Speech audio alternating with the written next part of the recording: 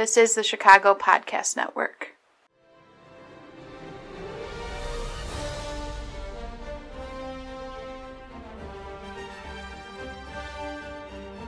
Hey everybody, this is Nick Serranos, Editor-in-Chief and host here on the Chicago Podcast Network. Checking in, that music can only mean one thing. It is time for the review of Guardians of the Galaxy 2. Now, I'm not going to do a lot of spoilers in this thing because, sometimes people listen to stuff and they decide they're going to see it later and maybe they want to be surprised. So, I'm going to try to avoid that today. There's a few things that I want to get off my chest about this movie. I really liked it. I thought it was a blast. Kurt Russell is fantastic in the role that he has to play. If you've seen the trailers, you know what the main plot point is with him. He is Peter Quill's father, and that storyline does not disappoint. There are cameos galore. There's Marvel Universe fanaticism just dripping on everything. A great Stan Lee cameo that confirms possibly a long-running nerd theory that has existed. Realistically, folks, if you loved the first Guardians of the Galaxy like so many people did, you're going to love the sequel, Guardians of the Galaxy 2. It was a lot of fun. I'm very lucky. I got to go with like 12 of my friends. We took over an entire role. Even though there was assigned seating, we still managed to take over all of row H, 2 rows back from the balcony. It was fantastic. And breaking down some of the stuff that goes on in this movie, the opening credit sequence is one of the coolest and most creative ideas that you will ever see in a movie like this. It was really smartly done and kind of brings you in right away. The movie starts at like a 10. It slows down a little bit in the middle, and I could have gone without some of the more extended stuff that happens, but it sets up a truly amazing conclusion to this film. It's a lot of singular performances by some of the main cast. You get a lot of perspective on who Peter Quill, the Chris Pratt character, is and where he comes from and why he does what he does. There's a lot of fun in this movie, in the interplay between the Guardians, but they've managed to kind of extend out the main cast. So Yondu, the Michael Rooker character, is a main piece of this movie. Nebula, Gamora's sister, the blue girl villain from the first movie, is now part of the team. It really kind of, in a similar way, honestly, what the Fast and the Furious franchises has done, take a villain from the first or second movie, retool their character just a little bit, and you basically have yourself one of the most popular people from the last film coming in and playing a major role in the one that is taking place now. It's got a lot of action, it's got a lot of heart, but the main thing is a lot like the first one, it's just funny as hell. I mean, it really is. There's so much humor, there's so much good-hearted stuff that you really begin to love these people even more than you did. But honestly, the star of the movie is Dave Bautista. And I know that I'm being the wrestling fan, that kind of seems like I'm forcing it, but really I'm not. Dave Bautista, who plays Drax, is fantastic in this movie. I think in the first movie had kind of underwritten him. They were unsure of how he was going to be, what his performance level would be at. Instead, what you get out of him in this movie is a heartfelt, wonderful portrayal of a man who does not understand metaphor or nuance. It's fantastic to see a man of that size acting in such a fun manner. It's very similar in a lot of ways. It's a different kind of charisma than The Rock has, but it's similar. It's that here's a dude who could clearly rip the head off of anybody in the room, but instead he just wants a hug. It's fantastic. And the interplay between people is, as I said before, is outstanding. Baby Groot in this movie is the craziest damn thing you will ever see. It is adorable. The way that he runs around and he's got like these puppy dog eyes. There's a couple moments in the movie where he's put in genuine risk and you just kind of feel your heart going out to the guy. The movie does suffer from a couple problems with the sequel. The soundtrack, in my opinion, and this is just musically tasting, not as strong, although it does have, for all of us here from Chicago, the use of the song Lakeshore Drive in the movie. If you're from here, is fantastic. It just makes the entire sequence that they're going through amazing. The other thing I would tell you is this. It's a very colorful movie. It's a lot of...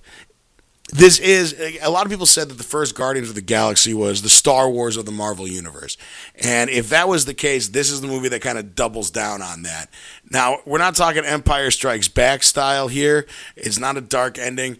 The biggest complaint I would say that I had about this movie is, and this is unfair in a way, and I know that it's not what a lot of people think about, but as a fan of this universe, they are part of the Avengers universe, and knowing as a fan that Avengers 3 is coming up next year, and that it features the unification and the teaming up of the Guardians of the Galaxy cast and the Avengers cast, even the after credit sequences, not spoiling anything, there's not a lot of setup in this movie for Avengers 3. You don't get a lot on the Infinity Stones.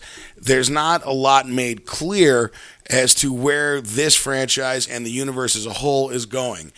That is not the fault of the movie. The movie on its own is fantastic.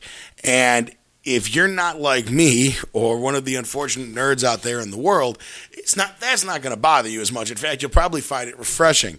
Just to this uber nerd, there wasn't enough setup for Avengers 3. But considering that that's been the complaint with a lot of the people that I know going forward, Avengers 2, that was the big knock on it. Civil War, big knock on it. That was all kind of positioning itself to set up future movies that all kind of build up to Avengers 3. This doesn't do that, and it works, but here's my concern with that. By the end of this movie, you should basically, in my opinion, have the idea that they're either on Earth or coming to Earth, and that doesn't happen, and I'm not spoiling any major plot points for you. It's just that as a fan of the universe as a whole, and knowing that Thor Ragnarok takes place in space for the most part, and on different levels and planes than we've been at in the Marvel Universe previously, it feels like when Avengers 3 comes, it's going to hit like a Mack truck.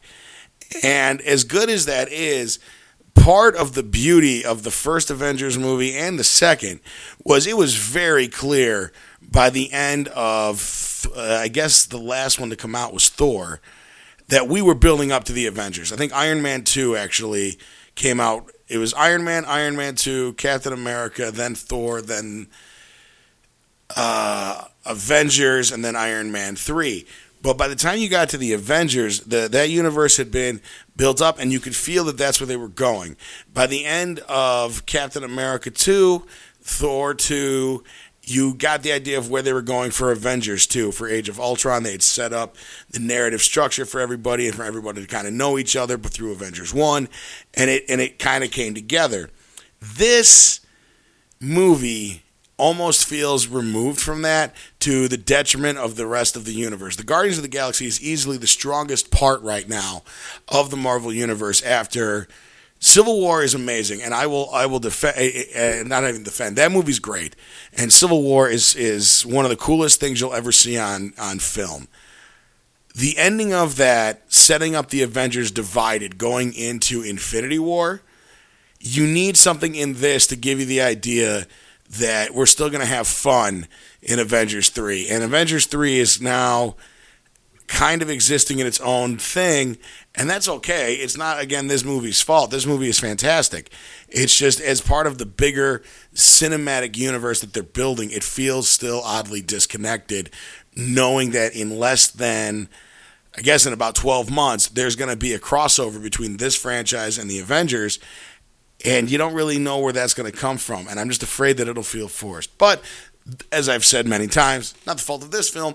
This film is a story mainly about fathers and sons. If you break it down, it's a lot to do with Peter trying to figure out who he is, his place in the universe, where he comes from, how that relates to everything else. You know, it does what good sci-fi is supposed to do. Take a very human story, put it in the lens of something fantastic, and then use that to do some work on the human condition. It's a fantastic idea. Kurt Russell is as I've said many times, he's really, really good and has some really fun sequences in the film that really get you. Sylvester Stallone's cameos. I will say that, and I'm not, again, this doesn't spoil any plot points. The fact that Tango and Cash don't have a scene together just feels like a missed opportunity. You can't do anything about it. You also there's going to be a couple other cameos. I don't want to spoil them for anybody yet. We'll probably do a more detailed review of this and other summer movies towards the end after everything's been released. This, though, you feel that there are moments in the middle where it needed to be broken up a little bit more action. Now, I get it. Movie like this, action film, you need to establish characters' motivations going forward. That's kind of standard fare. You're also showing them at their worst and so that they can overcome some stuff. The only problem that I have with that in this film is that there's not a lot. There's one really sweet action sequence in the dead center of the movie involving Rocket that is outstanding. Other than that, the middle of the movie kind of slows down a lot, and while necessary, you feel. I will say this: the movie's 2 hours and I think 30 minutes long. I think it's 2.5 hours from opening credits to end credits, and you don't feel it as much as you think you do. The ending is outstanding. So basically, the movie kind of breaks down like this. It's a fantastic opening sequence, a kind of slowed down middle section, and a kick-ass finale. All of those things together, you get up with what I would call an A- movie. You know, it's fun. You're going to have a great time. It's missing that element of the first one, which honestly isn't its fault either. You can never capture the excitement of something that happened the first time. So they're trying to compete with that, and they do a relatively good job. The soundtrack is still fantastic. Some songs in there that I'm not that familiar with. It kind of like the first movie, but it does flow with what's happening. The music is an important part of the movie. I'll put it to you like this, folks. When I was a kid, I used to tell people that one of the reasons I loved the Star Trek franchise is that you could always just go and up until they stopped making them, saddle up with your friends for some new adventures. And that's what this is. You're either on board with this point, with this kind of stuff, or you're not. If you're not a Marvel fan, if you're not a Guardians of the Galaxy fan, then obviously you're not going to like this movie. If you're in for the long haul, like a lot of people are, and at least want to stick with this until it gets to Avengers 3. You'll be very happy going to the theater to see this movie. You'll have a great time. Get some popcorn, get some drinks. If you're lucky enough to be at a theater that serves booze like I and my friends were, you can get liquored up if you want. Sit there in your nice, comfortable seats and have a very good time. If you're a Super Marvel fan and you're waiting for Avengers 3 setup and stuff like that, you're not going to get it. So keep that in mind as you're going into the theater. And yes, I stayed all the way to the end credits. So it's going to be an interesting development and see where these things fit in. But you will hear lately that the movie's great. And it really is. It doesn't have... Here's the thing. Avengers 2 is a lot of fun. But Captain America Civil War is a great movie. And the reason is the emotional impact of Civil War is a lot stronger than Avengers 2. By the end of Avengers 2, a lot of the characters haven't changed much and they haven't gone through a lot of stuff. By the end of Civil War, you've got characters who are in some dark places, at least with each other, and that's an interesting dynamic to bring to the franchise. Guardians 2 doesn't really do that. This is very much just a straight sequel. Here's a lot of the stuff that you liked in the first one, kind of retooled, repackaged, going forward. It's good. It's not as good as the first one. It's a hell of a lot better than anything else you're going to see in theaters all year long. So there's that. So go see this movie. If you liked it, find us on Twitter, Chicago Podcast Network. If you've liked us, if you like the movie, you can find us on Twitter, Chicago Podcast Network. You can find us on Facebook, Chicago Podcast Network. You can email us on Gmail, ChicagoPodcastNetwork@gmail.com. All of those ways are available for you to get in contact with us. Let us know what you thought about the movie. Let us know what you think about the podcast. Any ideas that you got. If you've got a podcast idea that you're working on and you want to share it with us, let us know. Again, we're I, Nick Stranos, I'm just so used to having more people with me, guys. I just wanted to touch in with you guys, give you guys a short little review of the movie. If you're on the fence about going or you want some stuff to talk about with people before you go, the movie's great. You're going to have a good time. Go out and see it. Other than that, ladies and gentlemen, I'm out. It's 106 miles to Chicago.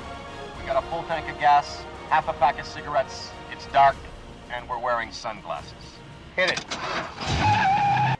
You have been listening to the Chicago Podcast Network.